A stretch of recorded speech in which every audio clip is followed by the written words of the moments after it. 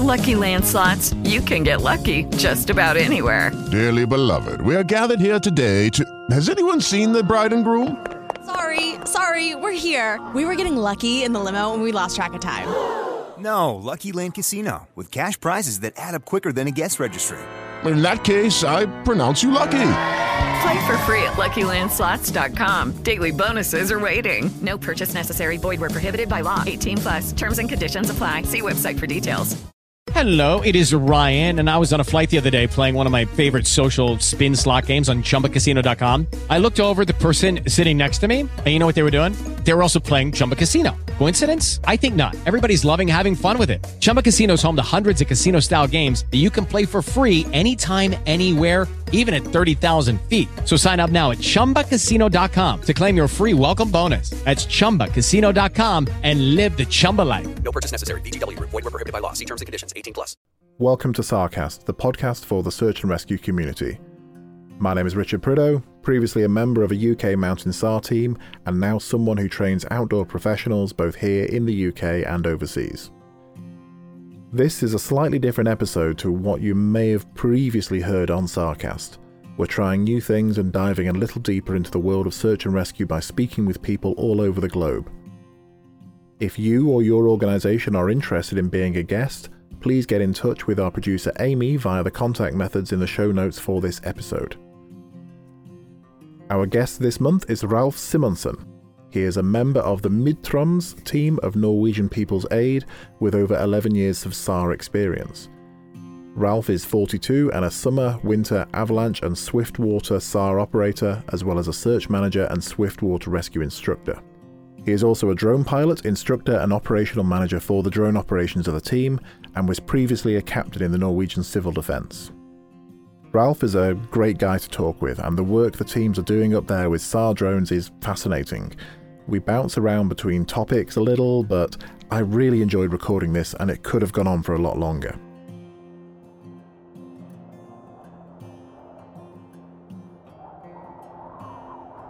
Hey Ralph, how's it going? Fine, thank you. How are you? I'm good. How's life up there in the frozen north? Today it's really frozen. We have 17, 80 degrees below zero outside, and I'm sitting tucked in under a pile of blankets and managing more wood inside the stove for my wife, so she will be happy. So as the temperatures get colder, do you just get closer to the stove? We either get closer to the stove or we get more close on us, or put ourselves inside blankets. So, in the intro there, I said a little bit about you and where you are, but can you give the listeners an idea of where you are in the world and where you are, where you are is slightly different, maybe, to other places in Europe or North America or wherever? Yeah, to do the quick introduction, I'm above the Arctic Circle, so we're starting to get really close to the North Pole. And the biggest island, second biggest island in Norway is called Senja, and that's the backyard of my playing ground. So I'm in the middle of Troms. So for anyone listening, and then all the cartography types and the map types, you are at just above 69 degrees latitude? Yeah, 69.3. So to put that in context, that is the same as most of the north coast of Alaska. It's further north than the Bering Straits. It takes you above most of Russia and Siberia as well, by the looks of it. Yeah, most parts. I still have 1,000 kilometers to the northern point of Norway. And then we are above the Russians. Yeah, we maybe shouldn't mention the proximity to the Russians. There has been a few problems over the years on that Russian border, hasn't there? In the Cold War, tension were quite high. in the Russian border, but in the later years it's been really good development and good neighbors between Norwegian and Russian civilian people. They visit each other quite a lot in the northern part, Finnmark. That's the northern municipality. How easy is it to cross the border there? Can you just drive back and forth, or do you have to? What's the process? You need a visa, and as I understood, there is a local visa for the inhabitants closest to the border that they can drive into Russia. But of course, between Russia and when you get to civilization, there's a quite big military zone, and inside this zone, when you cross the border, it's not allowed to stop. So if your car breaks down for any reasons, you will quite soon have a visit from the Russian military.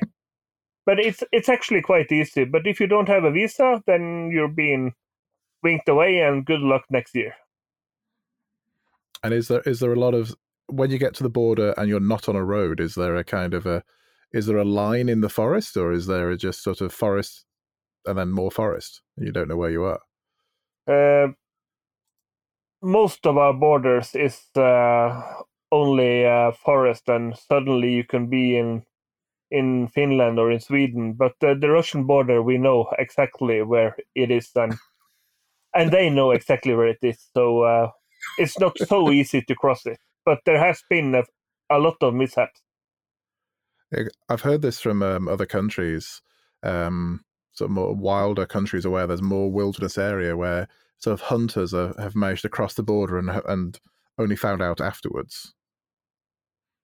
Yeah, to cross a border between Sweden or Finland with a weapon is not a big issue, but crossing the Russian border could be seen upon as a war declaration, so we don't do that. So where you are then, and sort of the region, and we're not going to give away the location of your house, but we know roughly where you are there. I'm just looking on Google Maps now. It's surprisingly built up. There's a lot of houses and things around. There are towns and small villages out there all along the roads. There are more people there than I expected there to be. Yeah, in my region, there's approximately 30,000 people living, and the biggest city is Tromsø. It's actually Norway's fifth largest city, 50,000 inhabitants inside the city and 80,000 inside the region of Tromsø. So Tromsø is quite a large city. It's 160 kilometers north of us, so that's a small drive. That's a drive we drive to Tromsø to do some shopping and drive back again. That's a normal distance for us. So you're practically in a suburb then? Yeah, practically in a suburb to Tromsø. My town is Finnsnes. I can give away that much. Okay.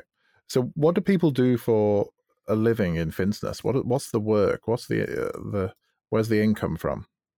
We have a lot of income from fish, actually. The fish industry on the island of Senja produces approximately 1.4 billion euro each year.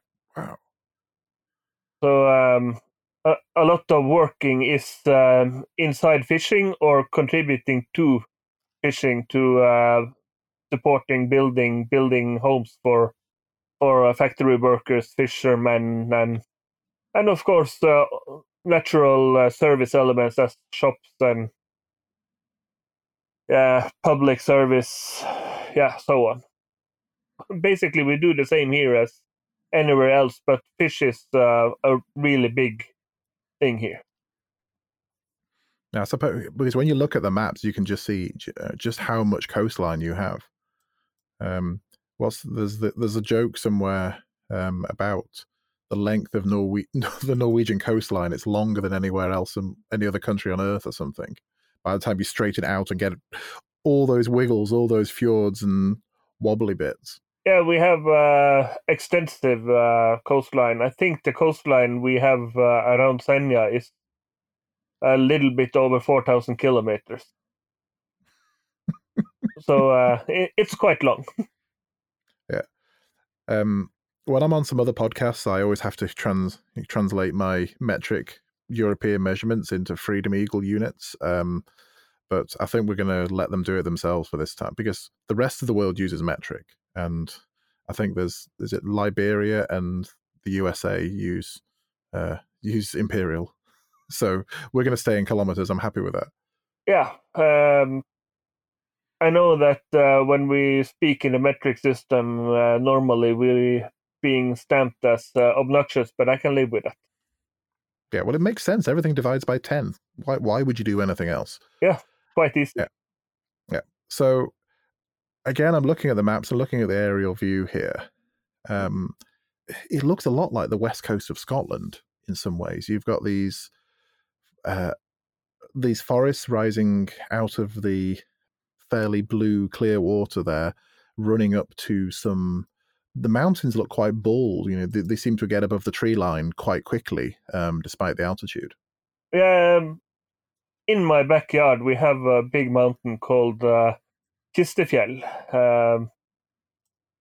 Cast Mountain, I think, is a good way to translate it. It's 1,100 meters high, and in a straight line from the coastline and to the top of this mountain is not more than 1.5 kilometers, so it goes almost straight up, 40 degrees straight up from the shoreline and to the top.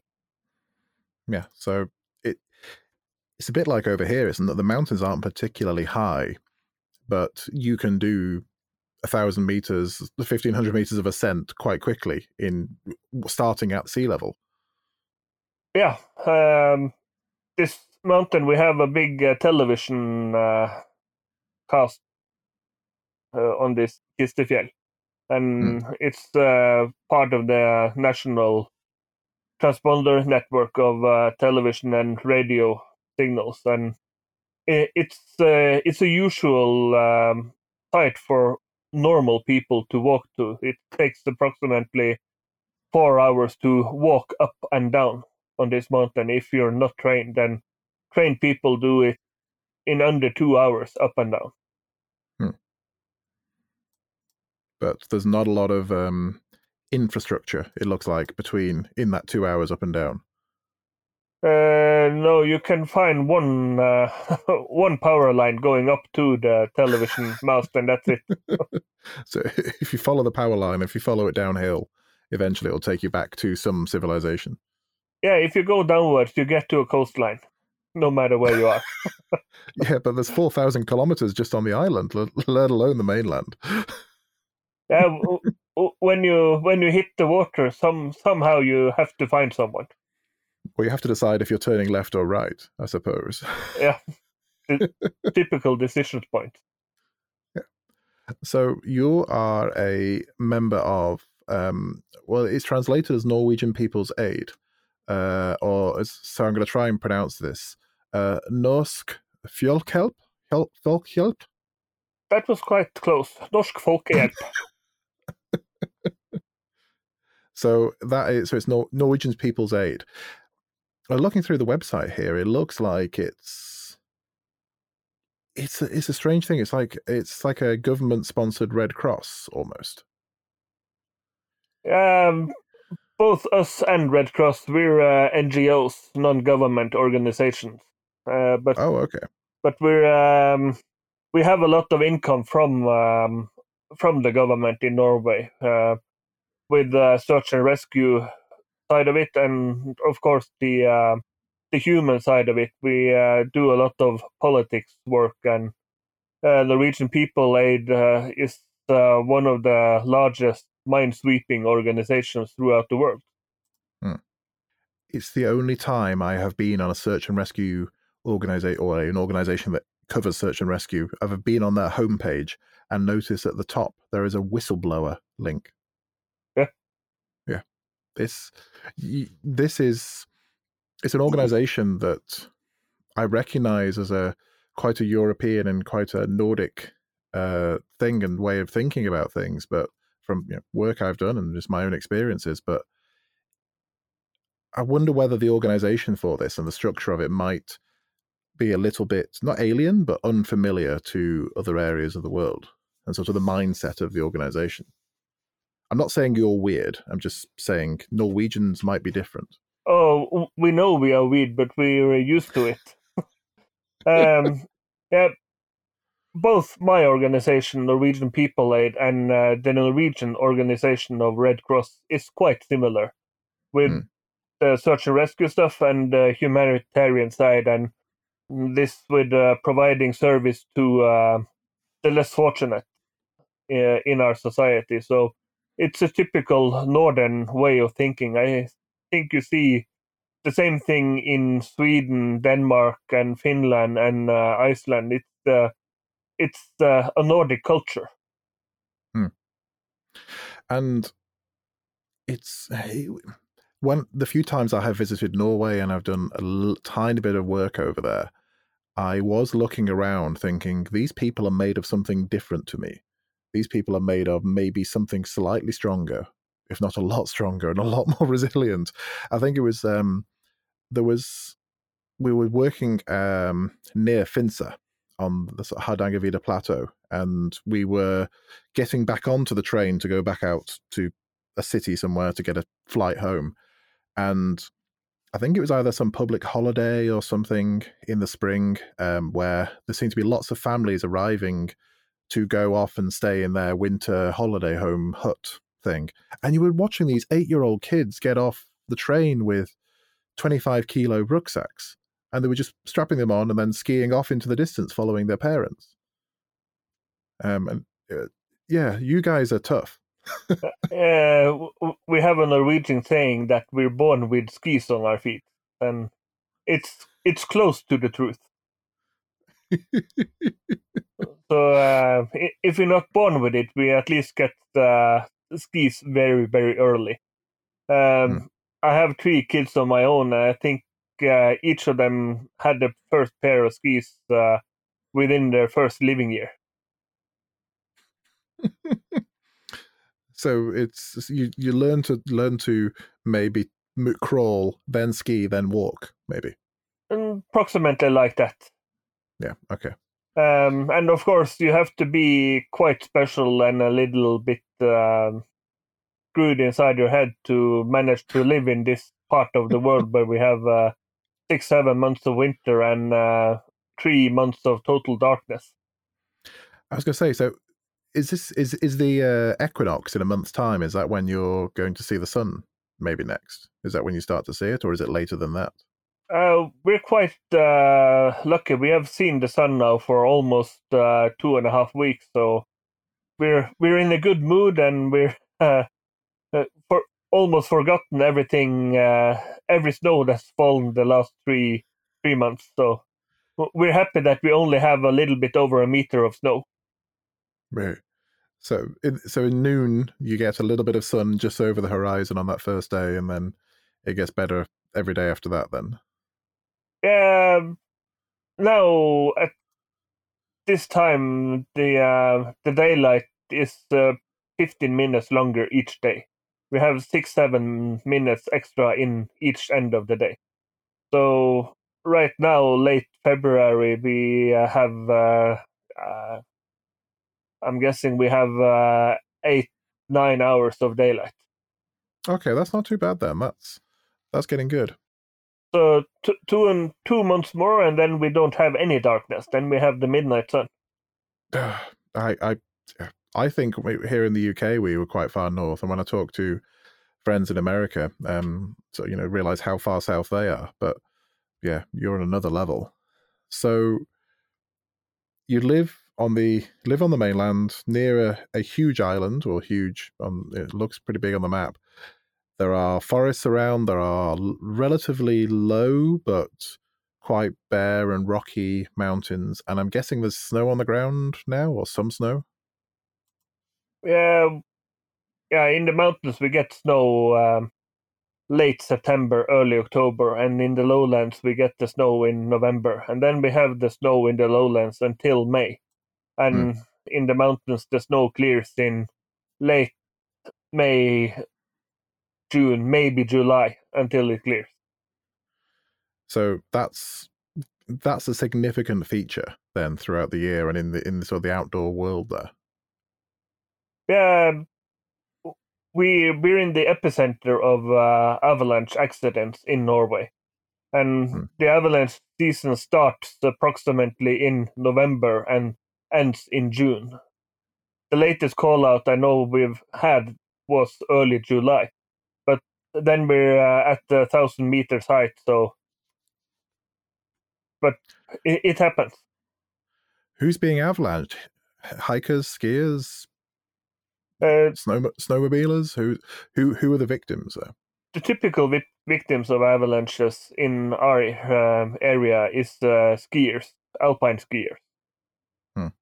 So it's very popular to travel to the top of the mountains and ski them down. And since most of our mountains are above 30 degrees, every slope has an avalanche risk of some kind. And being on the coast there as well, I'm guessing wind makes a significant impact on that.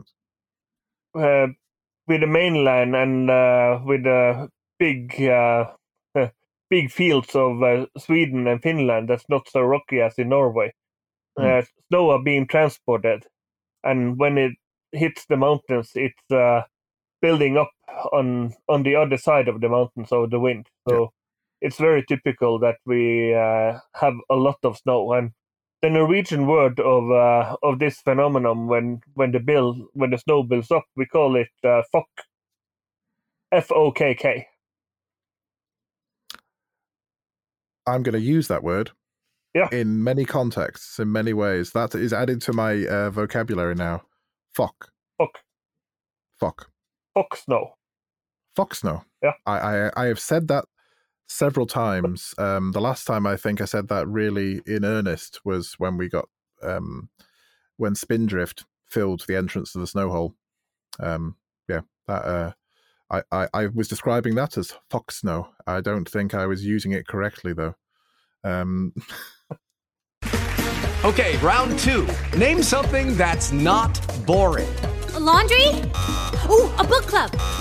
Computer solitaire, huh? Ah, sorry, we were looking for Chumba Casino. That's right, ChumbaCasino.com has over 100 casino-style games. Join today and play for free for your chance to redeem some serious prizes. ChumbaCasino.com. No purchase necessary. Void where prohibited by law. 18+. Terms and conditions apply. See website for details. Lucky Land Casino, asking people, what's the weirdest place you've gotten lucky? Lucky? In line at the deli, I guess? Aha, in my dentist's office. More than once, actually. Do I have to say? Yes, you do. In the car before my kids' PTA meeting. Really? Yes. Excuse me, what's the weirdest place you've gotten lucky? I never win and tell. Well, there you have it. You can get lucky anywhere, playing at LuckyLandSlots.com. Play for free right now. Are you feeling lucky? No purchase necessary. Void where prohibited by law. 18+. Terms and conditions apply. See website for details. A slight different way of pronouncing it, but the same meaning.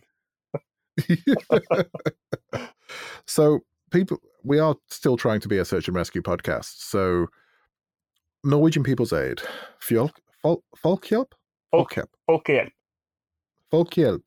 Yep. Okay. It's not going to matter again after this podcast, but I want to get it right here. If I'm climbing to the top of this mountain above you, what's the name again? I'm bringing it up here.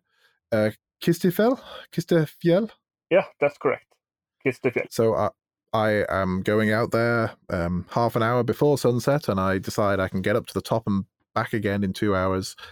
And I get up to 3/4 of the way up to the top, and I slip and do something stupid and break my ankle. What's the process next there? So is it 112 that you ring for Europe?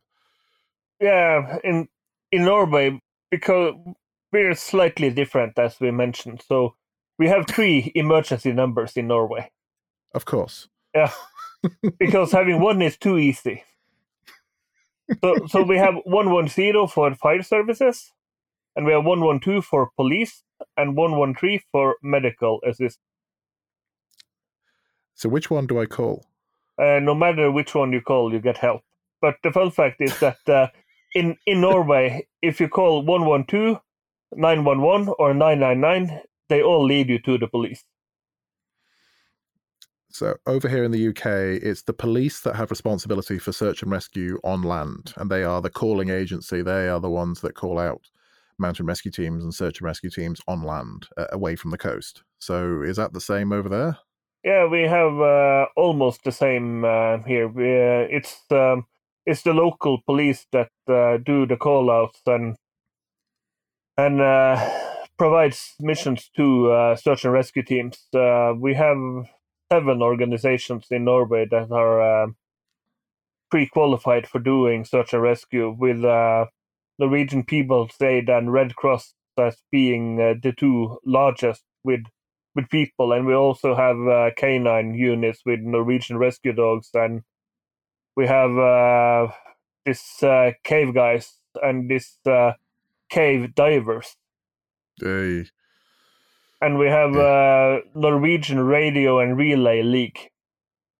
So we have radio amateurs also. When you the first time when I heard about these guys, I thought, what do we need them for in search and rescue? And then I checked the map and I saw, okay, we have 1,000 meters up of mountains on this side, 1,000 meters mountains up on the other side, and we have no cell towers.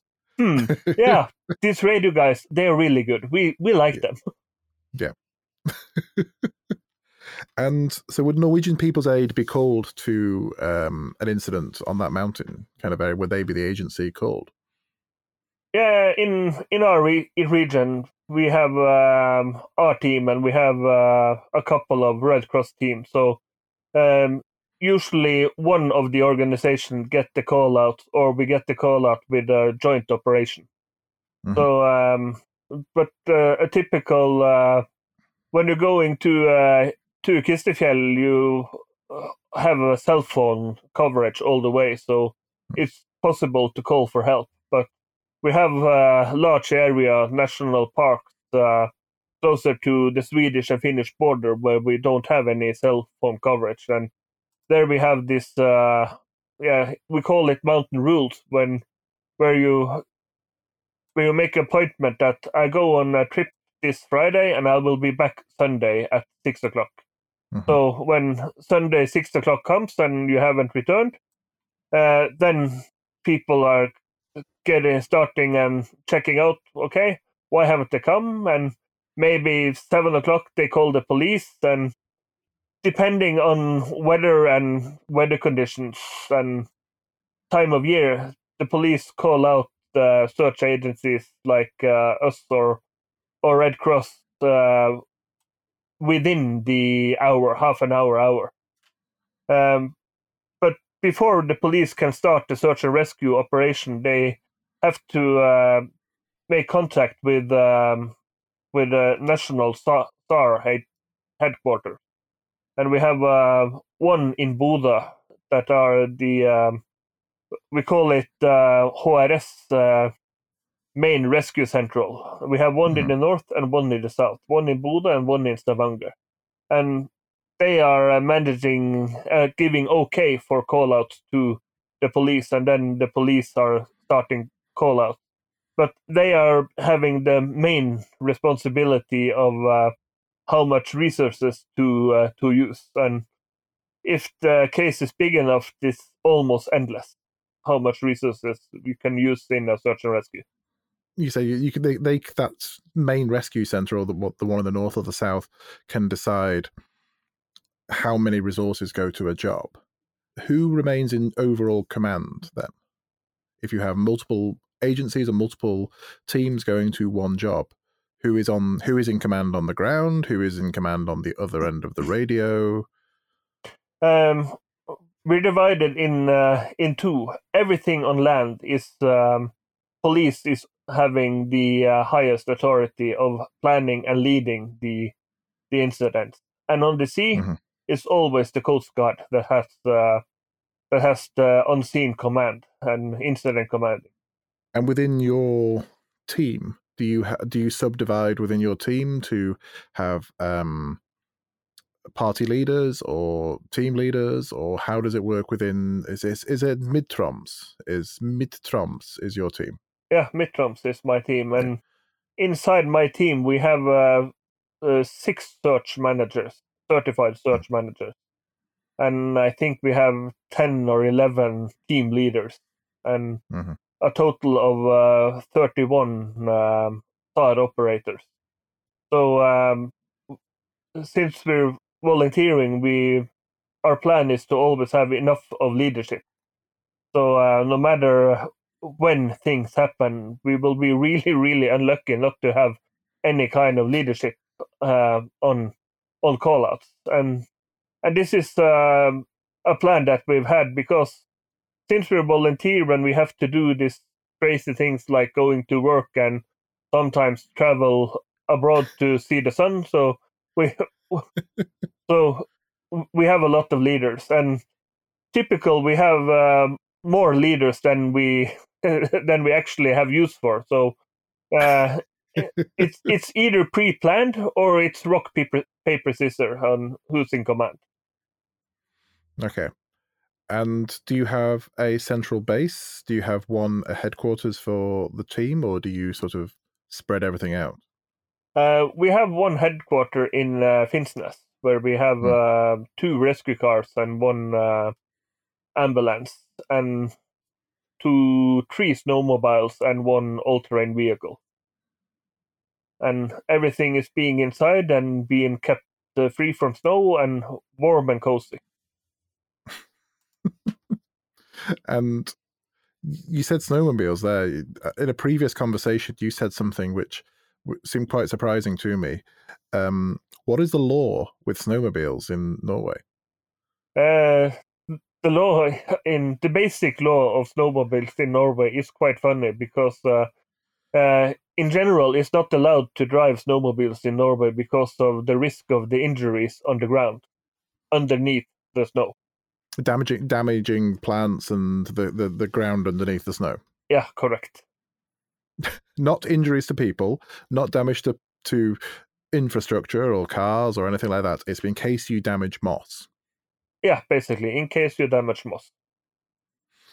And all of the Canadians have just fallen off their seats laughing. The most fun part about this that it's not allowed to drive a snowmobile because of the risk of damaging the plant life and the moss. But it's okay to drive a tractor or an all-terrain vehicle. Because they are known for being much lighter than a snowmobile with a small engine. Yeah, and they are known to not putting so much damage on the ground with their with the rubber wheels. Yeah, the really narrow rubber wheels on a tractor on a 5-ton machine. Yeah. Yeah. So you have snowmobiles. There are going to be some gear nerds listening to this who want to know exactly which brand of vehicles you have and a little bit about the setup of that. So could you talk about the hardware? Yeah, I can talk about the hardware, and I can start with disappointing almost everyone that my interest of snowmobiles is I like that they start. If they start, I'm very happy. That's like me with radios, yeah. Yeah.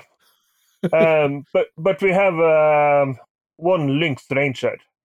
That's new of the year. We just got it a few days ago. And this is described that it's a perfect machine. It's not best on anything. Which means it's good on everything, but not best on anything. It's good dragging sleighs with people in it. It's good to drive in hard terrain, and it's good to drive in soft terrain with a lot of snow. But it's not the best machine for anything. It's sort of a metal compromise. Yeah, it's a all-purpose machine, and that's why we bought it, because we need a machine that can cover everything, because we have in the lowland we have heavy coastal snow, and when we go to the mountains we have light powder snow. Not unusual to have yeah, if we hop off the snowmobile, then our feet are gone in the snow. Yeah, that wonderful bottomless, freshly laid powder where the moment you fall over, you feel like you're drowning. Yeah, the one that every skier loves. Yeah, they love it. Yeah, they can't get enough of it. And you said you had rescue cars. So are they all-terrain vehicles? Are they SUVs? Or is it something else? It's actually 2 Volkswagen Transporters, 4x4, and one with it's vans. It's vans, yeah. They are small vans. So they are kind of the camper van of choice of retired 50-year-old people across Europe. Yeah, pretty much. And the reason why we buy these cars is because they are 4x4 and they are a little bit higher with clearing to the ground, so it's no problem to drive in 20-30 centimeters of snow on the road. And believe it or not, that's not unusual. So over here, everyone is buying, or the teams were all buying Land Rover Defender 110s and then getting suspension lifts and huge all-terrain tires and BF Goodrich tires on them and all these things. And you've got Volkswagen Transporters. Yeah. Basically, we don't see the purpose of driving our cars into the terrain because we have vehicles for that. We have snowmobiles and we have all-terrain vehicles that are good for this shit. So I think it's better to use equipment that are good at their original thing. So the rescue cars get us quickly to the incident scene, and then we have the next equipment to take us out to the patient.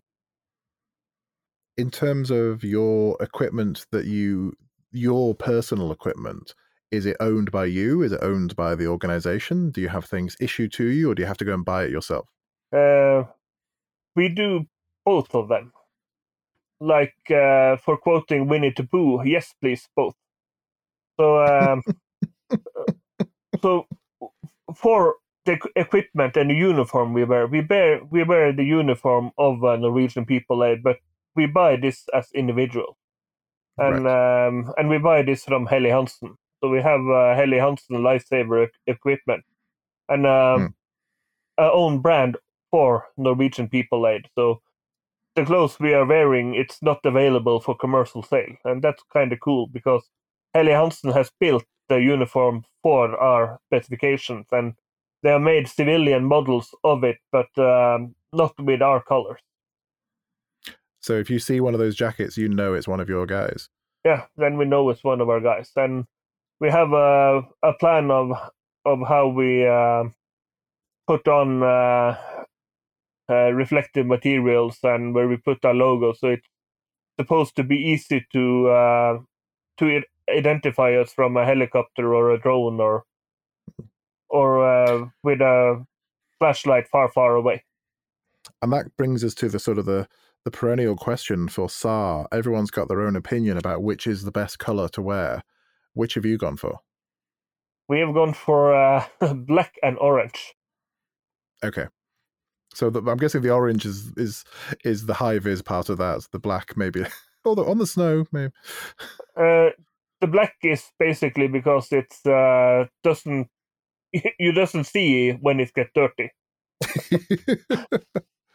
But yeah, so because some countries swear by red, some countries have gone for blue and a mixture of blue and yellow, and I've seen all sorts of studies and claims about, oh yeah, but on a glacier with 20 meters of visibility in this light, then blue is the best color. And yes, they all seem to work to my mind. I'm quite a bit of nerd on many things, and search and rescue is one of them. And I'm also following some fire guys, and there are strong opinions on which color a fire truck should have, if it should be red or if it should be yellow, because we use both colors in Norway. And to quote my my local fire chief, he says, "It doesn't matter which color the car is, as long as it's red and it's big, everyone moves." Yep.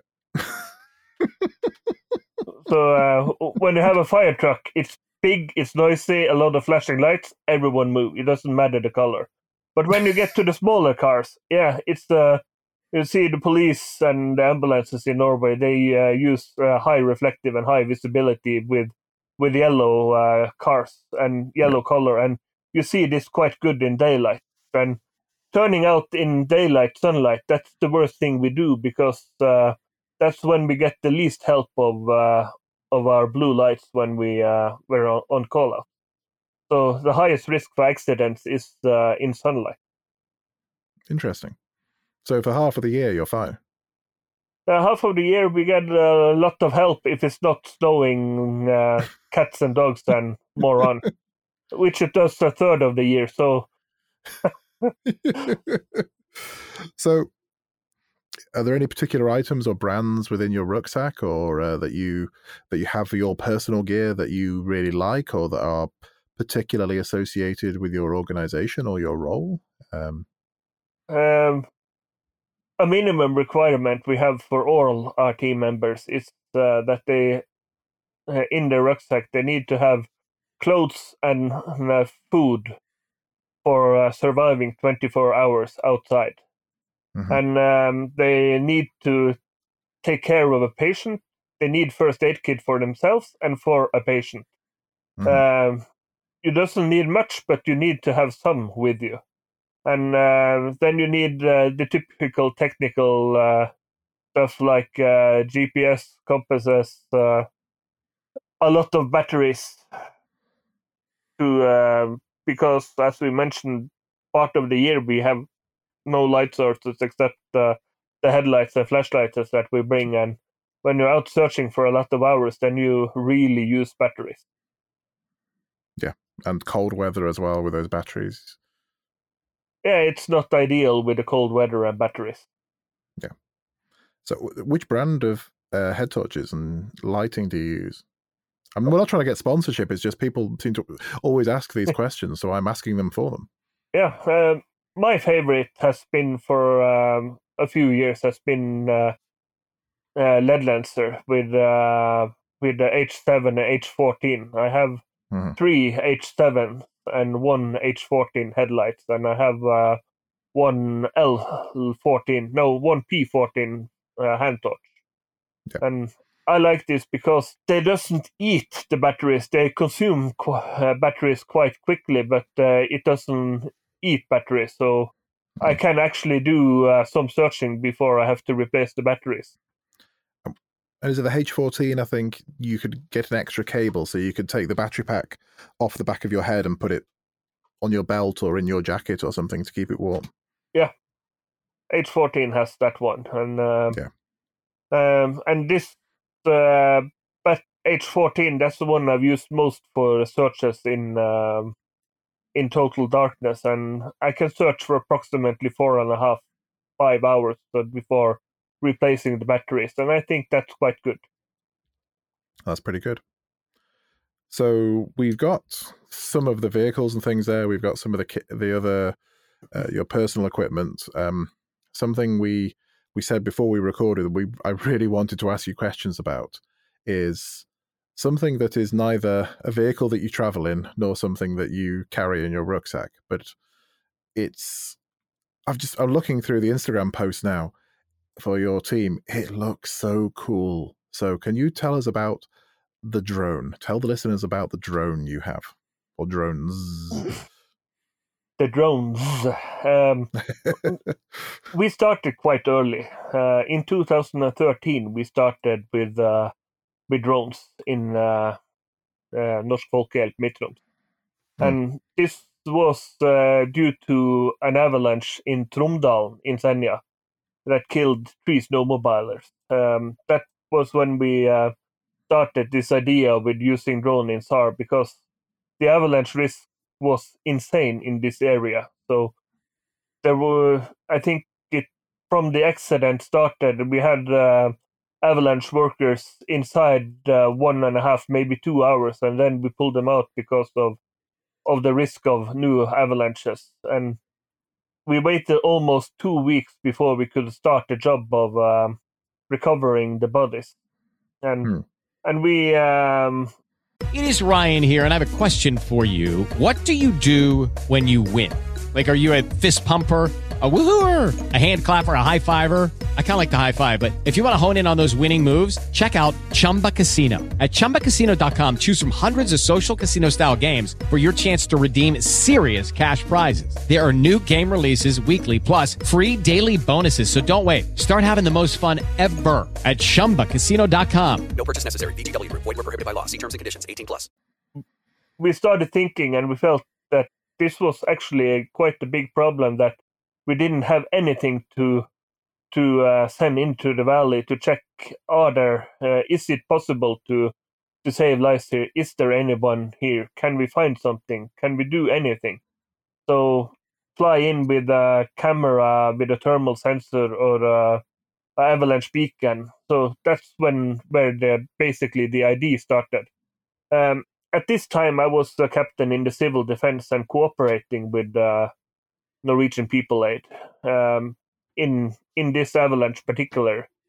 So this was one of the first time I got to know this organization from the other side, and then from the time to 2014 to 2019.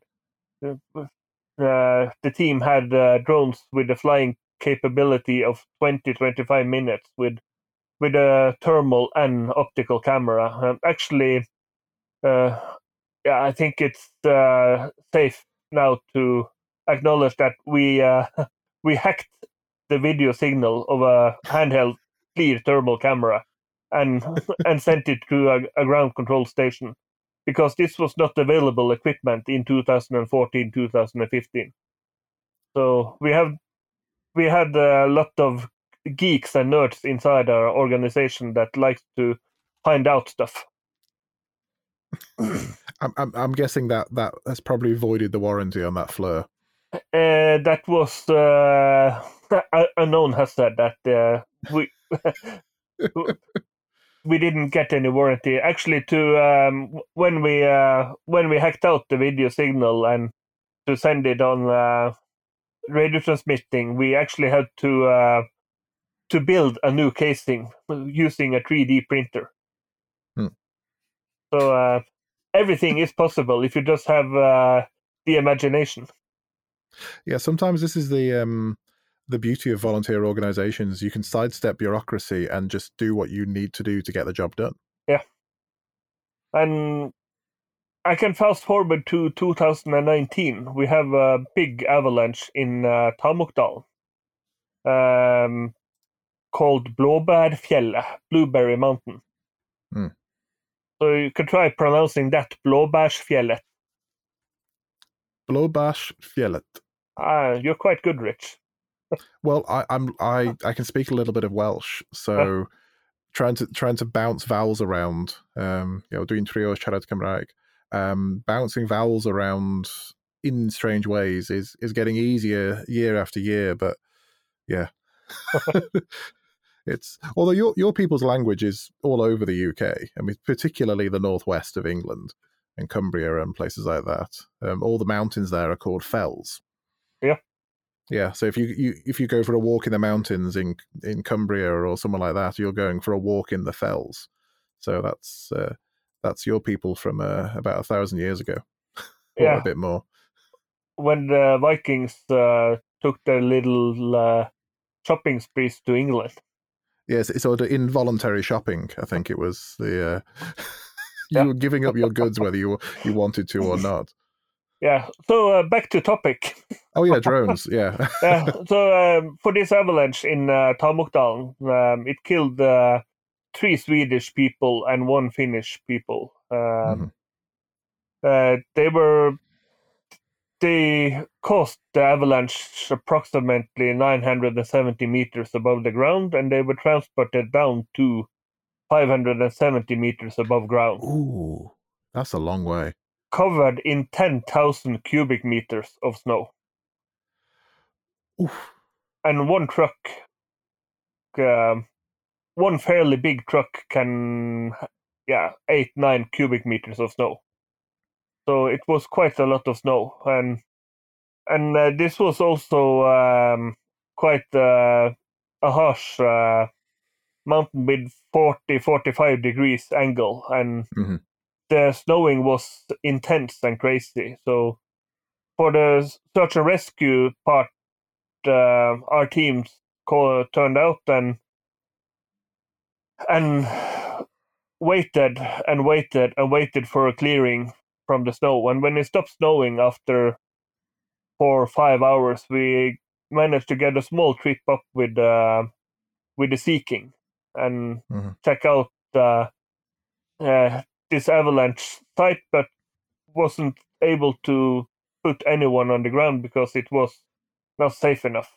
So this was also a call-out where we had to wait 2.5 weeks before we could start with recovering the bodies. And we recovered 3 of the 4 bodies from this mountain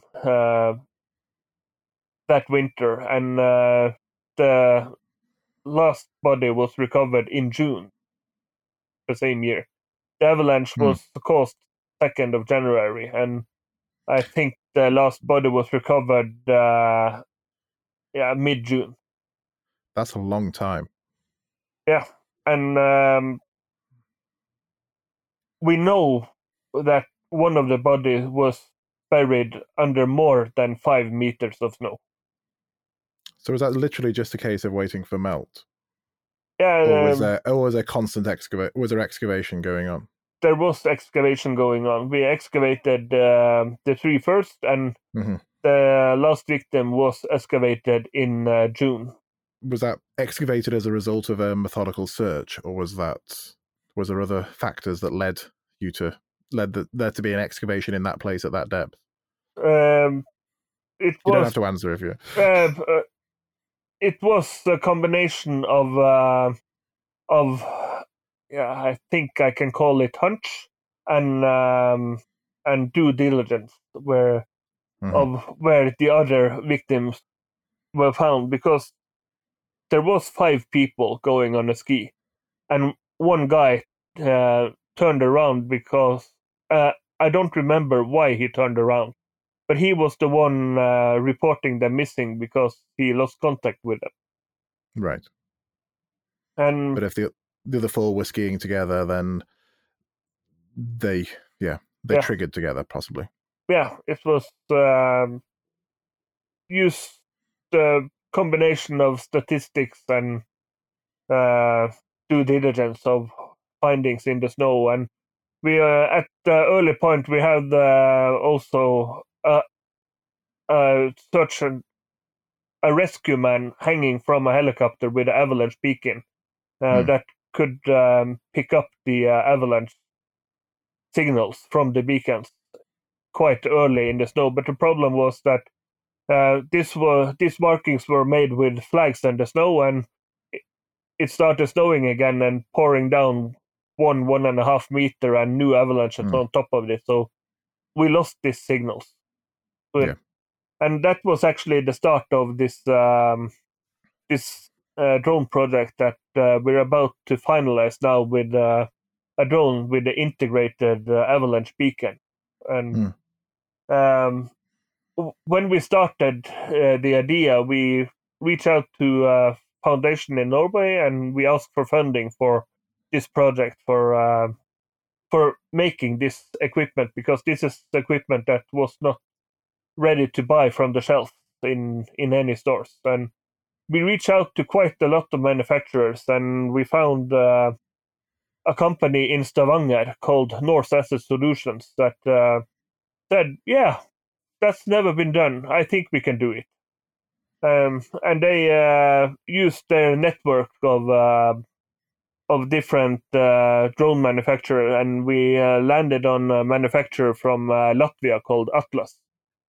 That we started the job of making this equipment, and we've had a lot of issues and problems during this this journey, because the avalanche beacon is very sensitive to electronic noise. So the noise from the engine's propeller, and the noise from Wi-Fi from the ground station to the drone was interfering with the sensor. So they had to do a lot of job with shielding from EMCs, and I have 15-page report from engineers with stuff I absolutely have no idea what means, but it looks quite cool. It's a lot of graphs and stuff. That's the sort of the standard consultant fare. That is like kind of I did all these things. Aren't I great? Well, you said about the Wi-Fi interference. That's really interesting. It wasn't that long ago I was reading about a case in Canada from a couple of years ago, and in there it referenced that it was the usual thing: a couple of skiers triggered an avalanche. A few other skiers on a slightly different route went to them to probe and to scan with the transceivers and try and dig them out. And one of the guys searching was getting interference, and he couldn't work out why it was. And it was later he realized it was because his phone had been set to be a Wi-Fi hotspot. And so his phone was generating a Wi-Fi signal like a router, and that was interfering with his particular brand of transceiver.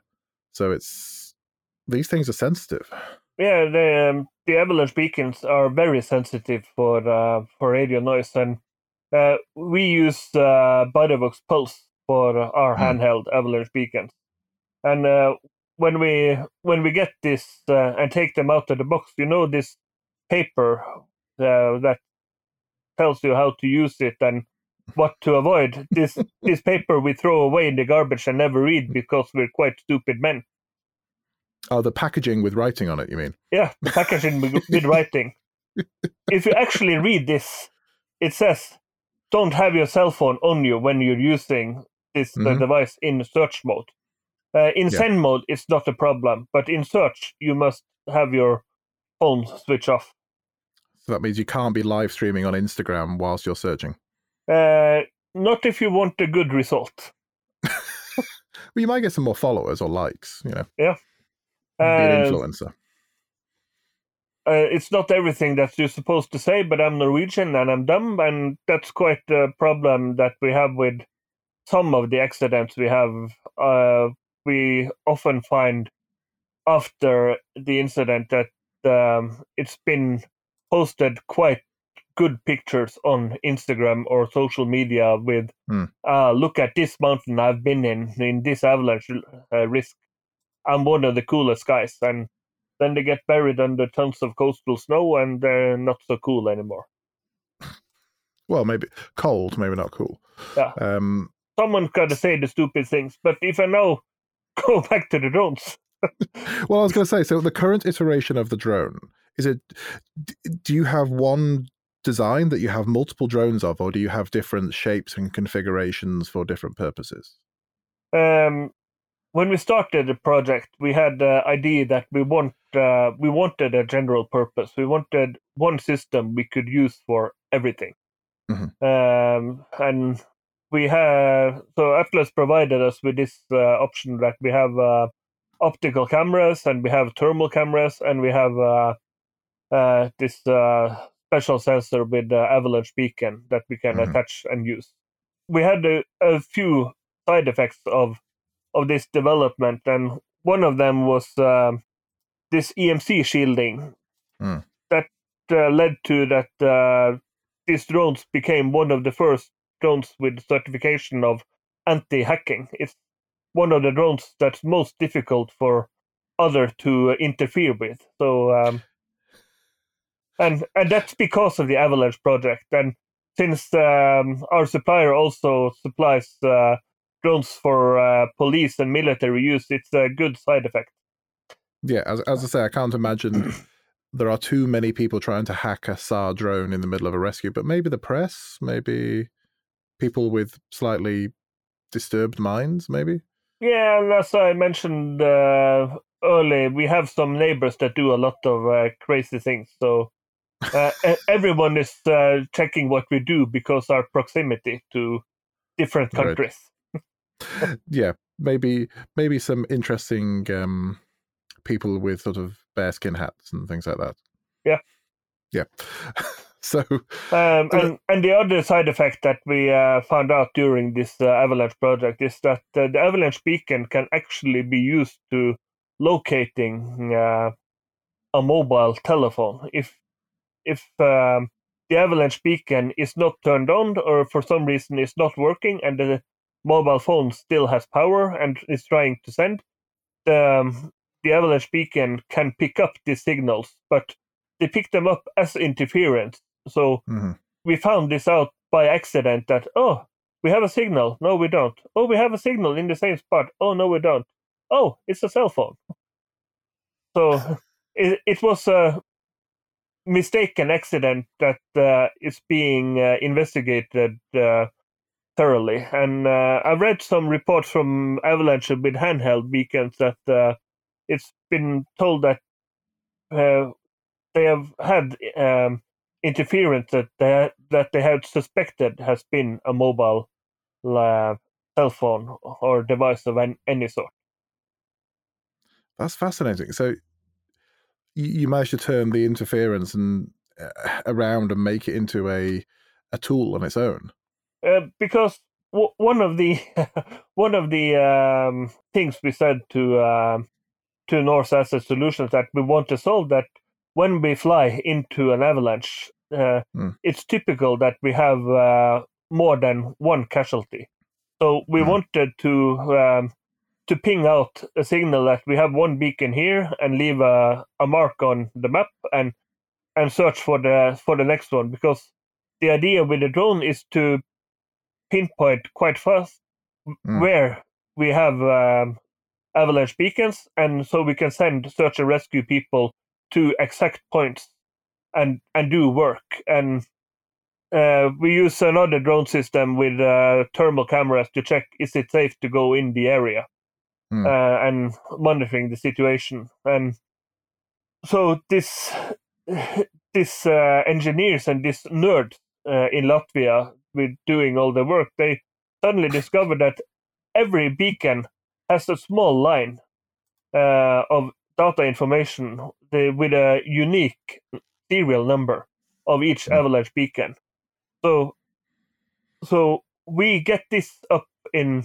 That's a part of the information we store in our ground station. When we store a hotspot, we store this information, and when we get these false signals, we can check the log and we see, no, we don't have this serial number. This can be a mobile device of any sort, and then we can pinpoint this area for an area to go and check with search probes to see if we find anything under the snow.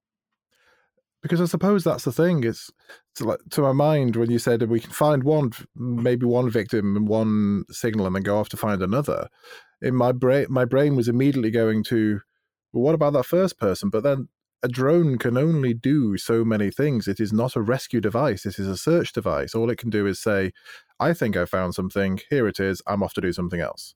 Yeah. It can't dig out. It can't treat anybody. It can't carry anyone out. I haven't seen any drones for search and rescue that can do CPR. I haven't seen it yet. Maybe if you sort of ascended and descended very, very quickly, you could get the pressure just right on the sternum. Yeah. But they are the search half of search and rescue. The rescue part, there's not a lot of drone work in there. I know DARPA have got that competition they do every year where they're trying to find rescue drones that can open doors and move objects for collapsed buildings and USAR and things like that. But for the mountains yet, there's not much, is there? No, it's not much. And one of the things that I don't know the exact wording now, but one of the main things I say about drones in search and rescue is that it's the tool on the side, like a GPS or a map or a compass or binoculars or a snowmobile. It's a tool you use, but if the person using the tool is a tool, you don't get anything good out of it. So in our organization, we educate search and rescuers, and then we turn them into drone operators. We don't want drone operators that want to do search and rescue because they do shit job. They know nothing about the field that we're working in. Yeah, I know you've heard me question the use of drones in SAR before on other podcasts and other shows. Sometimes the drone exists in the team just because they really wanted to have a drone, not because it is the right tool for that job. Yeah. For those of your listeners that is inside the Discord server, I'm one of the guys that used to tease you about drones. That's the thing, though. It seems to be that every opportunity, I don't know what it's like over there, but every opportunity that an organization that has put a lot of money into drones, anytime there is a positive result, it is the best thing ever. They will push that out further into the media and to the public awareness than any other aspect of what the organization does. Yeah. We just finished our annual report for the 2021 year. And we don't pump up our call-out number. Previous show topic there. Previous show topic. But we had 23 call-outs last year, which of 5 of them we used drones in. And 3 of them we were called out just because of the drones. But then we were called out to help teams quite far away. We had call-outs 200 kilometers south or 160 kilometers north of us to help other teams. Is it hard not to feel like they don't love you, they only love your drone? It's actually not a problem because we don't want to empty our region of search operators.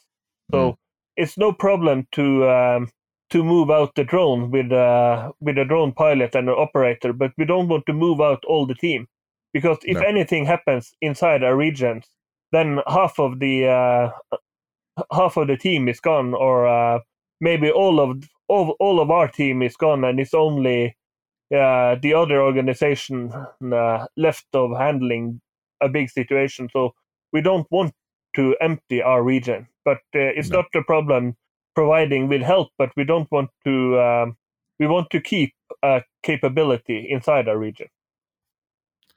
And I've got a few more questions to drill down into that topic on its own, but maybe we should tidy up and finish off the drone thing. So in terms of weather conditions and wind speed and rain and that snow and that kind of thing, what are the limits of flying for the drones that you have at the moment? The Atlas drone, we can fly it down to -20, and we can have a takeoff into a maximum of 15 meters per second wind.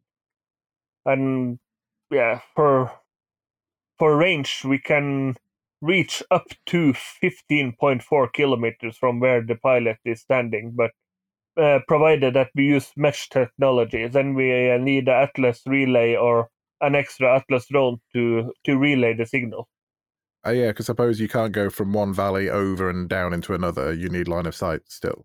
Yeah, we need a radio line of sight. But since we have the mesh opportunity, I can fly one drone up to the top of the mountain, and I can fly the other drone down the valley using the first drone as a radio link.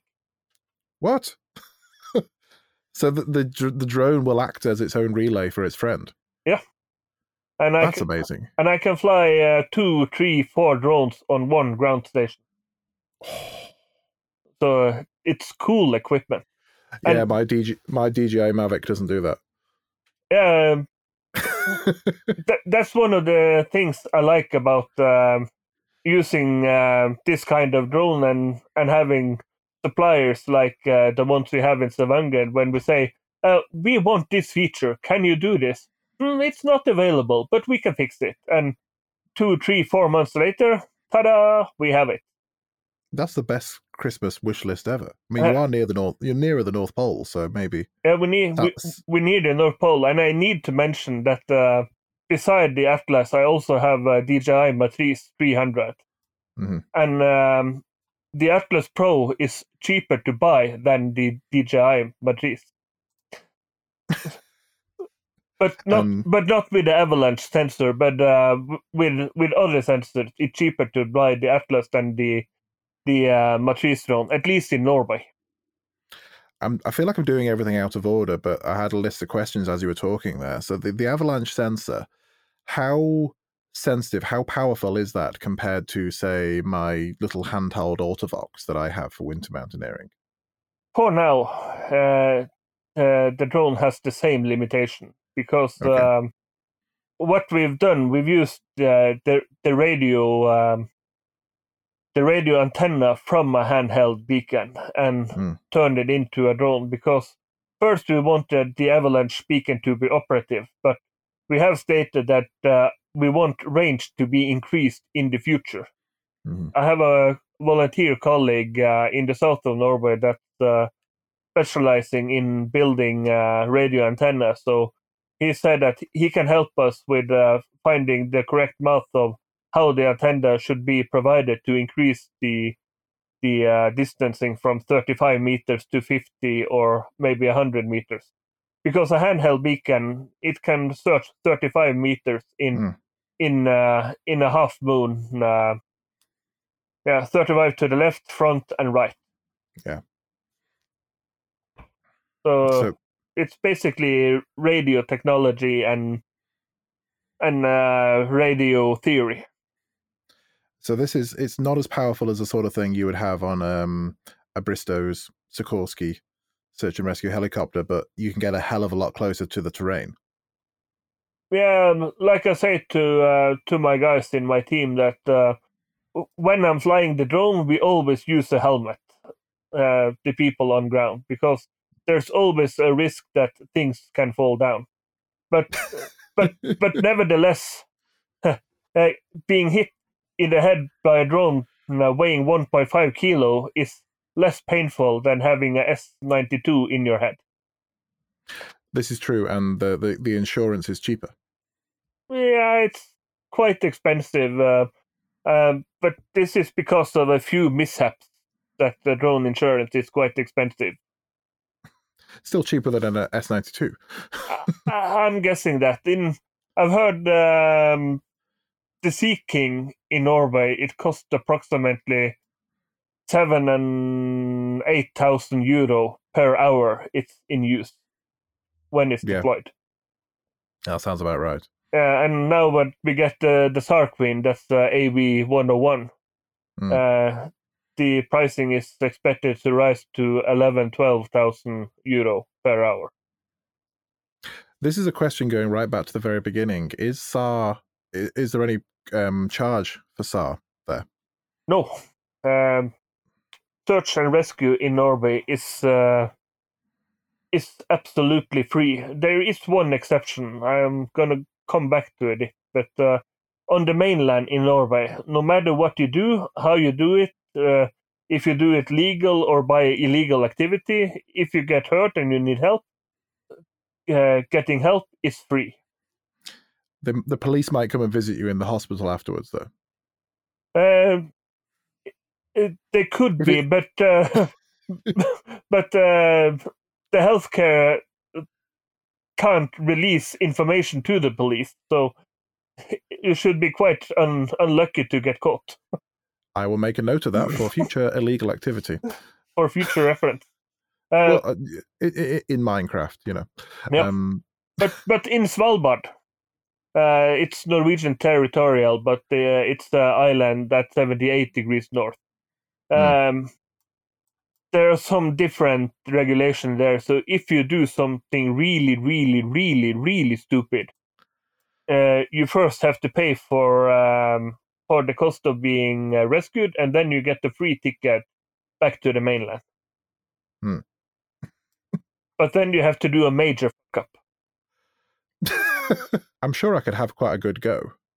You know, I've made some fairly big mistakes in my life. I've made some fairly big mistakes this year already, so I'm sure we could try something. Okay, so I had a question from earlier. I'm looking at my producer now. She's giving me a blank look. So travel time. This thing about the size of the area. Do you know how many kilometers your area covers, or sort of how long will it take you to travel to the four corners of your area or the furthest extremes? To the corners of our area, if we go to the west, we have 75 kilometers of driving, approximately 1 hour. And if we keep driving, then we will get wet on our feet, and at some point we will end up in Newfoundland, I think. Yeah, I'm just trying to look across. Maybe Greenland, maybe? Yeah, maybe Greenland. But if we do a little bit left turn, I think we will miss Greenland.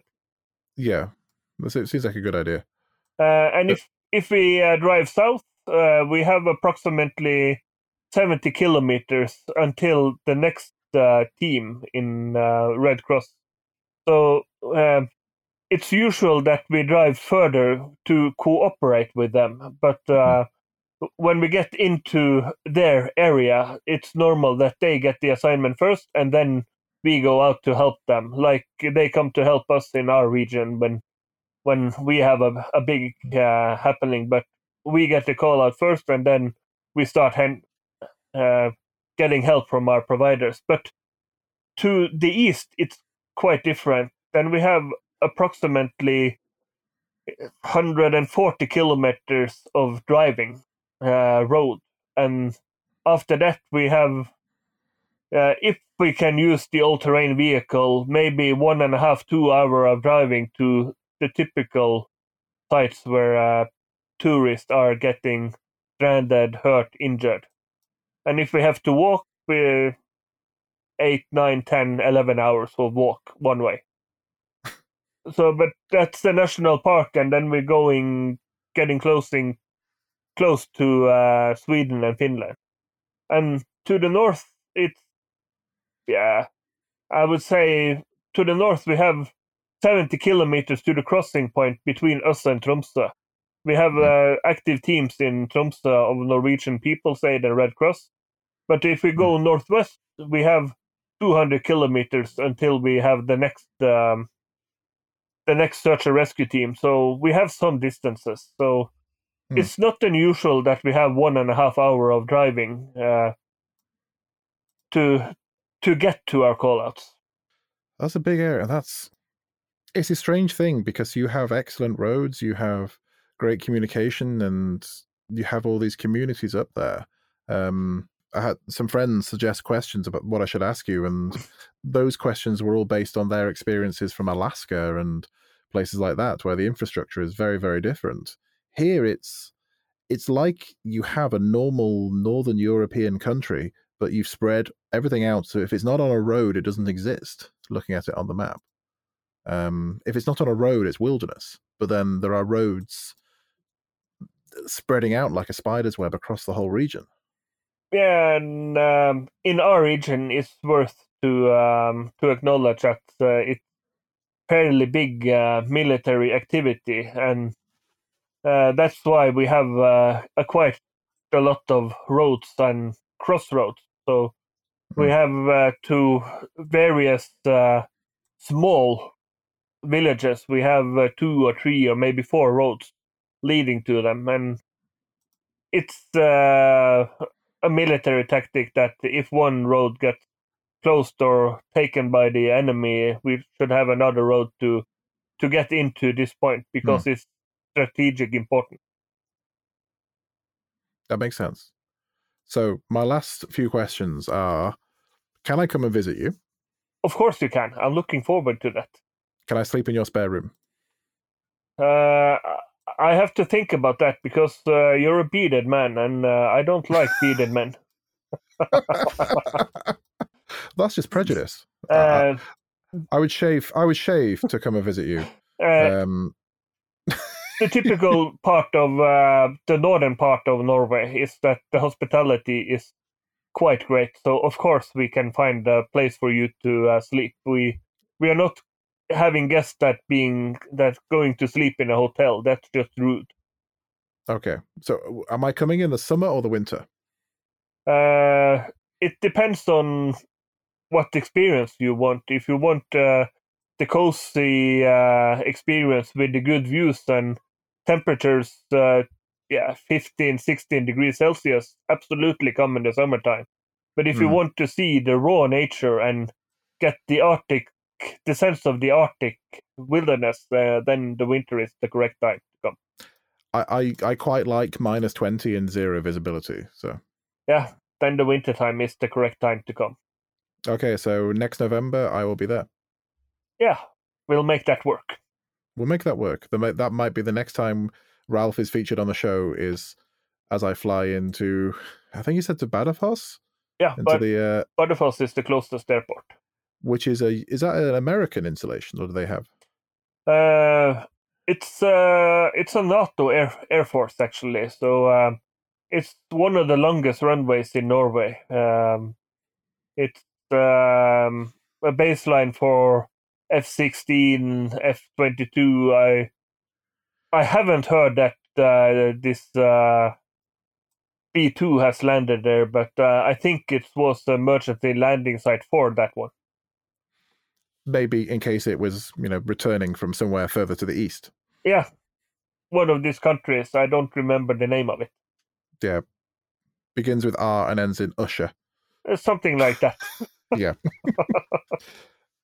So we can come and visit. We're coming in the winter, and we're flying into the military airbase. Okay, so is there a common thing that people get wrong?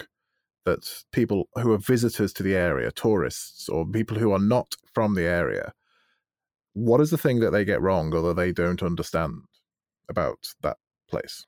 Almost everyone that comes here expects to see polar bears. And everyone is so disappointed when they realize that if they are going to see polar bears, they have to go to Svalbard, another 2,000 kilometers to the north. And it's over the sea. Yeah. And is there anything that you have learned from living and working there in the location that you do that maybe gives you a skill set that most other people don't have, or something you could apply elsewhere?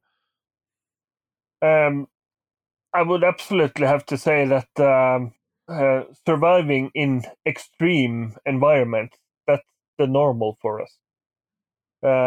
Because we're quite used to the cold with 20, 25, 30 degrees below and the wind gusts to 30, 40 meters per second. That's the normal for us. We understand when we have to, when it's smart to go inside and when it's okay to still be outside. And summertime with sudden rains of 50, 60 millimeters in 2-3 hours, that's normal. We just understand that, okay, now it will be muddy and slidey. We have to be a little bit more careful. So we have a skill set of surviving in extreme environments that's normal. And I think we take for granted the nature and the view and the wilderness area we live in because it's normal for us. We don't find it exotic. I don't find looking at the aurora being especially exotic because we have it every day all winter long. But when we have tourists that suddenly stops in the middle of the road going out to the car and just being, whoa, and I'm looking at them, what are you stupid guys doing now? Yeah. Get out of the way. That was me the first time I saw them. Yeah. It freaked me out that there could be something that seemed to be so huge in there in the sky and completely silent. Yeah. No noise. It feels like anything that big should have a noise with it, and it was just there silent. And I was on my own in the middle of this frozen lake when I saw it for the first time, and I just thought, have I died? Is this not? Am I meant to be seeing this? Is that there's no one around to ask? Yeah, you mentioned you were in Finsta, and this is the flat lowlands of the south. Yeah, it is. It's looking at the map. I was amazed how far south it was compared to where you are. Yeah, it's a little bit drive. Yeah, it's practically the tropics compared to you. I think it's 1,400 kilometers to Finse from us. Yeah. Yeah. Right, I'm going to wrap this up. Thank you, Ralph. Thank you for coming onto the show, and thank you for sharing your world with us. There will almost certainly be a follow-up to this, and we want to hear more about the next phase of the drone project, and see how things go. Is there anything you would like to leave our listeners with? Maybe something in Norwegian, maybe something in English? Maybe we can do both of things. Okay. One of the things I can leave with is that we're actually starting a new drone project in the first half of this year, where we starting to use a RF sniffer, or a life seeker, it's called. We can pinpoint mobile cellular devices in areas, and we can also use this device with to providing text messages to people when ecoms are out for some reason, cell towers are down, and so on. And this will be put on an English drone from Evolved Dynamics, the Sky Mantis drone. This is probably the most weather-robust system I've seen for such a rescue. And I'm quite sure that the design is based on Big Hero 6, because the drone looks like Big Hero 6. The big white and round. Big white and round. And for the Norwegian listeners, I kan si jeg håper vi møtes på FORF-konferansen til høsten på Oslo Gardermoen hotell. Vi ses. I got Oslo from that. Yeah. I invited them to come to the joint volunteer rescue organization meeting in Oslo. Well, I won't be there, but I hope some other people are. Me too. Thank you, Ralph. Thank you for coming on the show. Thank you for having me. Bye. Bye. Thank you for listening. If you've made it this far into the episode, then you might want to carry on the conversation with our online community over on our dedicated Discord server. If you've never used it before, Discord is a bit like an internet forum. It's free, you don't need to give up your real name or your location, and there's a community of over 200 SAR folk on there right now. You can ask questions, post photos, and converse with people working in SAR all around the world. We have a Patreon page which supports the running costs of this show, and you can find all of that by going to sarcast.co.uk. And there you will also find show notes and links to all of our previous episodes. If you're on social media, then you can find us under @SarcastUK. Thank you for listening, and we'll see you next time.